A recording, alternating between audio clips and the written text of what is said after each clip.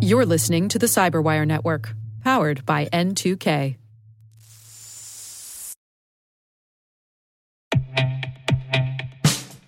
And now, a message from Cyberbit.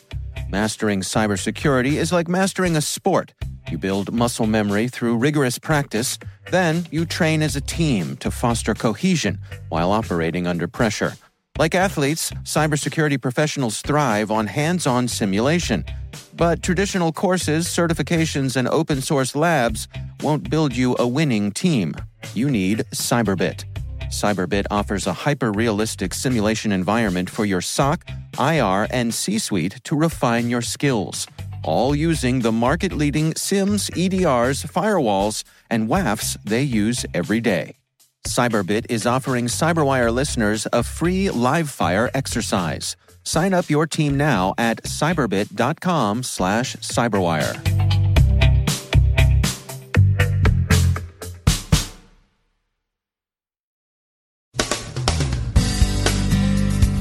CoinHive is installed via a misconfigured AWS S3 bucket.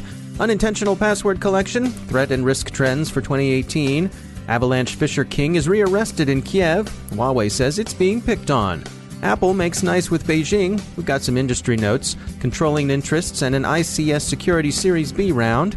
Reality winner wants her confession suppressed. Hal Martin's packrat defense may have received an unexpected boost.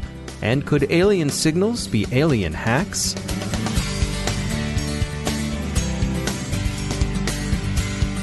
I'm Dave Bittner with your Cyberwire summary for Tuesday, February 27, 2018. The CoinHive cryptojacker found last week in the Los Angeles Times has an explanation. It was apparently introduced by a hacker who simply exploited an unsecured Amazon Web Services S3 bucket. The hacker obfuscated the CoinHive code, making it more difficult to detect. Another illicit but more amiable visitor deposited a helpful note in the bucket for the LA Times administrators to find. It says, quote, "Hello, this is a friendly warning that your Amazon AWS S3 bucket settings are wrong. Anyone can write to this bucket. Please fix this before a bad guy finds it." End quote.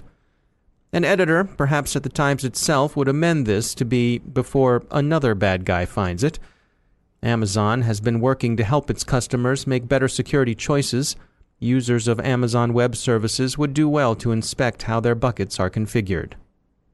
Princeton University researchers conclude that website analytics services have been unintentionally collecting passwords. The researchers began by looking at the AutoTrack data collection service used by the product analytics shop Mixpanel. AutoTrack is described as a comprehensive user data collection service. The researchers found that AutoTrack had been collecting password data unintentionally, even though the service incorporated heuristics designed to prevent just that. They then determined that other services were also unintentionally harvesting passwords. CrowdStrike released its 2018 Global Threat Report yesterday. Among the findings are the rise of supply chain compromise and cryptocurrency-related fraud as significantly expanded attack vectors. Another interesting finding is the speed with which successful attackers are able to pivot laterally from an initial compromise, just under 2 hours. Haystacks this morning released its 2018 insider threat predictions.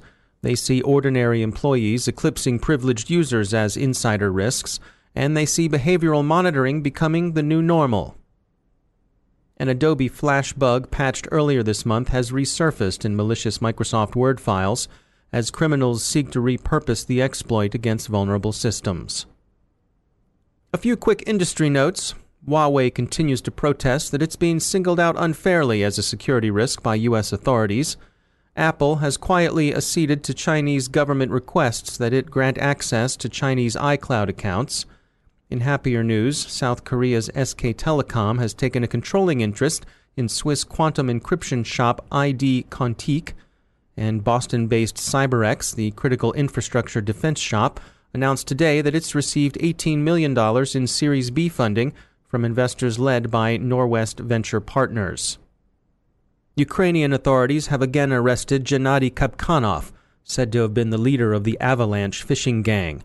Mr. Kapkanov was arrested in Poltava in November of 2016, but was released under shady circumstances and has been on the lam since then.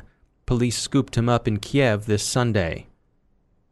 When it comes to securing systems, hardware and software are likely top of mind for most people. But what about firmware? Terry Dunlap is co-founder and CEO of Refirm Labs, where they specialize in IoT security, specifically vetting and validating firmware.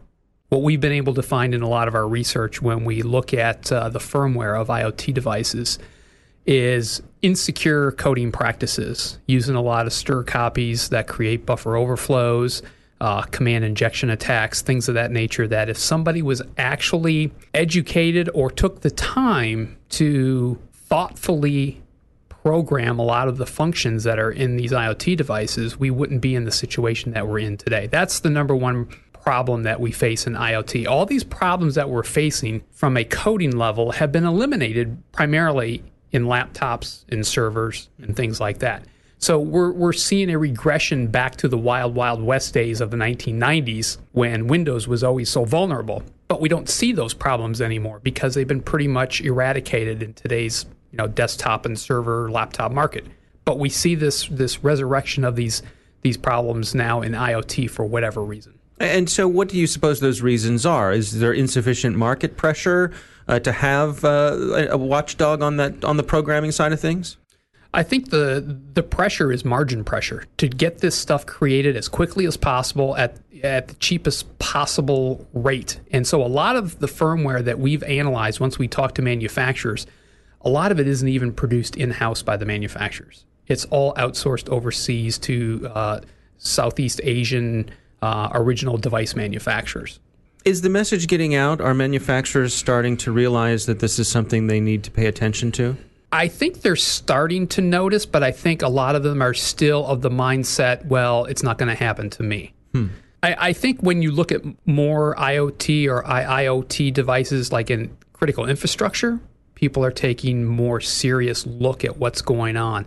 But if you look at your device manufacturers like your low-end IP security cameras, your routers, your switches, some of the toys now, I don't think there's a lot of focus on security there because a lot of those people, based on what I can tell, are the mindset, okay, so what happens if, my IoT internet-connected toy gets hacked? So what? Do you think that, firmware, it seems to me, is something that it's easy to overlook? It's deep down in the system. I think people don't often think of it as, it's not top of mind. No, it's not, because most people are familiar with the term hardware and software. Not many people know what firmware is. And I would probably bet a large chunk of CTOs and maybe even CISOs at large corporations probably have never considered firmware a threat vector. So it does require some education. I think people are starting to understand, especially in the C-suite of a lot of these companies. Most of us, everyday Joes, don't encounter firmware that often unless we see an update for maybe our phone, because our phone runs firmware. So if you have an iPhone or an Android and there's an OS update, that's basically firmware that's being pushed to your phone. So if we find a firmware that actually has a hard-coded backdoor in it, and a lot of the backdoors that we've encountered are usually left there quite by accident by engineers so they can facilitate and expedite testing. And unfortunately, maybe they're not following a checklist, but those backdoors are never removed into the final product. So if a manufacturer notices that, they can push out a firmware update that would completely rewrite the existing firmware and remove that backdoor. Now, I'll give you an interesting story here. A few years ago, we were approached from a foreign telecom company who was interested in having us evaluate the security of one of their internet gateway devices. So we took a look at the device and we said, yes, there's a hard-coded username and password in there, probably by mistake engineering. Send it, here's our report. Talk to the manufacturer, your vendor, and see if they can get it removed. So some weeks, months go by, we get the updated version, we look, and we say, yes, the backdoor and password has been removed. However, it has only been removed, it's been moved to a different location in the firmware. So this is being done maliciously. What the telecom company decided to do after that, we didn't get any further information, but this is the type of trickery that goes on under the hood, depending on who you're dealing with. So, it's hard to catch this stuff, but there are people out there in rare cases, like this one I just explained, where it's done maliciously. That's Terry Dunlap from Refirm Labs. Full disclosure, Refirm Labs and the Cyberwire are both located in the Data Tribe startup studios. This interview came through our normal editorial channels. The trials of 2 accused NSA leakers have become a bit stickier for the prosecution. Reality Winner, the Georgia-based former NSA staffer and former contractor who admitted to FBI agents that she was the source of highly classified documents leaked to The Intercept, wants her confession to stealing and leaking classified documents suppressed. She maintains that she was improperly Mirandized by the FBI agents who interviewed her. She also appears to be positioning herself as a whistleblower, as various whistleblowing advocates point with alarms to the chilling effect her prosecution will have on future leakers, which is, of course, from the government's perspective, a feature and not a bug. In a federal courtroom in Baltimore, the case of former NSA contractor Hal Martin is in progress. Judge Marvin Garbus, who's presiding over the case, has some questions about the degree of proof the prosecution will need to present to get a guilty verdict. According to Politico and Cyberscoop, the judge has asked whether the government must show that Mr. Martin knew he had specific classified documents in his possession, or if he could be prosecuted under the Espionage Act of 1917 without the government having to offer such proof. Judge Garbus has asked both prosecution and defense to address this question in briefs. This is thought to favor the defendant's case. His lawyers are essentially representing him as an eccentric but fundamentally well-intentioned packrat. The sheer volume of classified material allegedly recovered from his shed in the Baltimore suburb of Glen Burnie may give the prosecution difficulty. It was around 50 terabytes. Who knows what could be in there? Maybe not even Mr. Martin.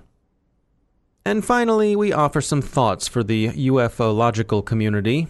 Alien experiencers, you can stop worrying about abduction and start worrying about malware. That's right, where once the Greys might have been out to administer an interstellar colonoscopy to learn whatever can be learned from the Terran fundament, now it seems more probable you'll face an intergalactic Stuxnet. That's right, we've long thought that actively sending messages to aliens, are you listening, Mr. Musk, was a stupendously imprudent thing to do. But what harm could just listening for them in traditional SETI fashion do? Well, a lot, according to astrophysicist Michael Hipke and John Learned, respectively from the Sonnenberg Observatory and the University of Hawaii. How do you know that signal isn't downloading malicious extraterrestrial code? I mean, come on, it's not like we're Frank Drake listening for spacefarers' Morse code on our Heathkit ham radios anymore. All of this stuff is networked and automated, which, by the way, is the same reason SETI volunteers are such good candidates for cryptojacking. Hipke and Learned conclude at the end of their thought experiment that on balance it's worth the risk. But here's how they frame that risk in their paper's abstract. Quote, a complex message from space may require the use of computers to display, analyze, and understand. Such a message cannot be decontaminated with certainty, and technical risks remain which can pose an existential threat. Quote. Well, okay, that's right. If it's just an existential risk, then all right. If you wouldn't take a USB drive you found in the parking lot and plug it into your system, why in the name of Gort would you process an alien signal on that same system? You don't know where that's been.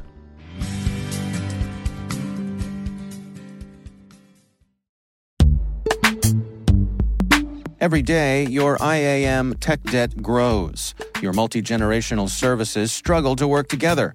Building an identity fabric can fix this. It makes all your identity tooling stronger and allows you to connect any app to any service you want to use, with zero coding, zero maintenance, and zero app downtime. Strata's identity orchestration platform separates the identity logic from your applications, so you can optimize existing IAM tools and manage them in a single control plane. Now, every vendor, standard, and architecture work together. In short, building your identity fabric means you can secure your non-standard apps, keep your complex access policies, retire outdated IDPs, and modernize in record time. So build your fabric with Strata Identity and get rid of tech debt for good. Visit strata.io/cyberwire, share your identity priorities, and receive a pair of AirPods Pro. Offer valid for organizations over 5,000 employees. Connect today at strata.io/cyberwire.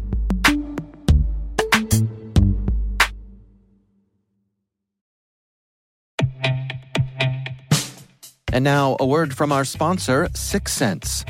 6sense provides award-winning cloud-based automated endpoint and vulnerability management solutions to streamline IT and security operations. With its advanced platform, businesses gain complete visibility and control over their infrastructure, reducing IT and security risks and optimizing operational efficiency.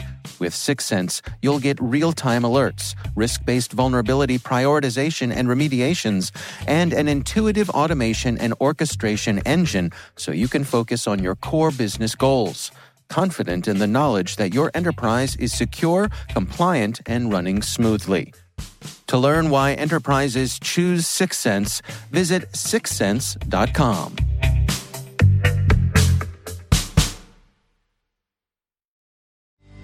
And joining me once again is Johannes Ullrich.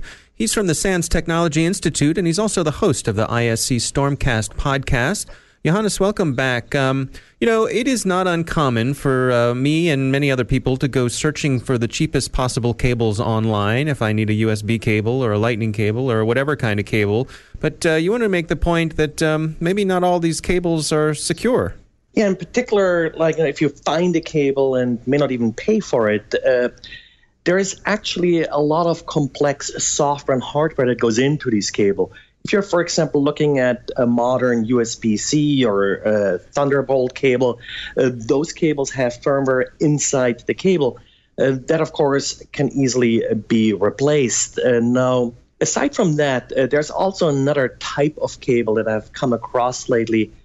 It looks like a USB charging cable and functions as such, but it also has a little SIM card built in and has the ability with a microphone to listen in on conversations in the room. And an owner of this cable could then also request the GPS coordinates, even though that's fairly rough. It just uses the triangulation of the cell phone network. These cables are sometimes sold as sort of spy devices and, actually act quite well. The idea, according to the manufacturer, is that you leave a cable like this as a charging cable in your car. And if your car ever gets stolen, you can use it to essentially find your car. But actually, they work a lot better as an eavesdropping device than as a GPS. And that, of course, has all kinds of privacy implications if you have an innocent-looking USB cable in your office that could be turned into a microphone at any time via a remote phone call. Yeah, I've also seen available online devices that just look like a standard USB charger, a little tiny brick, but inside there's a camera and microphone. Correct. Now, they're typically not remotely accessible. The problem with these cables in particular, that all you have to do is you have to send an SMS message to the phone number associated with the cable, which will then cause the cable to call you back and allow you to listen in on enemy conversations in the room. Wow. Yeah, it's interesting times, right, when you have to worry about your cables having their own phone number. Right, and I would say if you get a cable you don't quite trust, you maybe find one in the office all for a sudden. Usually you can wiggle a little bit at the connectors, and if the connector comes apart and a SIM card pops out, that's probably a bad sign. All right. Good advice as always. Johannes Ullrich, thanks for joining us. Thank you.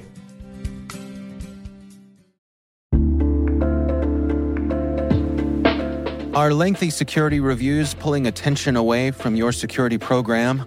With the largest network of trust centers, Vanta can help you streamline security reviews to win customer trust, save time, and close deals fast. Proactively demonstrate security by showcasing key resources like your SOC 2 or ISO 27001 and provide real-time evidence for passing controls. And when a security questionnaire is required, Vanta takes the first pass for you. Visit vanta.com/cyber to take a self-serve tour. That's vanta.com/cyber.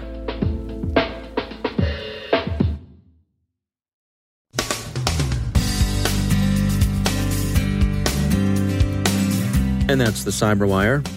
For links to all of today's stories, check out our daily briefing at thecyberwire.com. And for professionals and cybersecurity leaders who want to stay abreast of this rapidly evolving field, sign up for Cyberwire Pro. It'll save you time and keep you informed. Listen for us on your Alexa smart speaker, too. The CyberWire podcast is proudly produced in Maryland out of the startup studios of Data Tribe, where they're co-building the next generation of cybersecurity teams and technologies. Our amazing CyberWire team is Elliot Peltzman, Peru Prakash, Stefan Vaziri, Kelsey Bond, Tim Nodar, Joe Kerrigan, Carol Terrio, Ben Yellen, Nick Valecki, Gina Johnson, Bennett Moe, Chris Russell, John Petrick, Jennifer Iben, Rick Howard, Peter Kilpie, and I'm Dave Bittner. Thanks for listening. We'll see you back here tomorrow.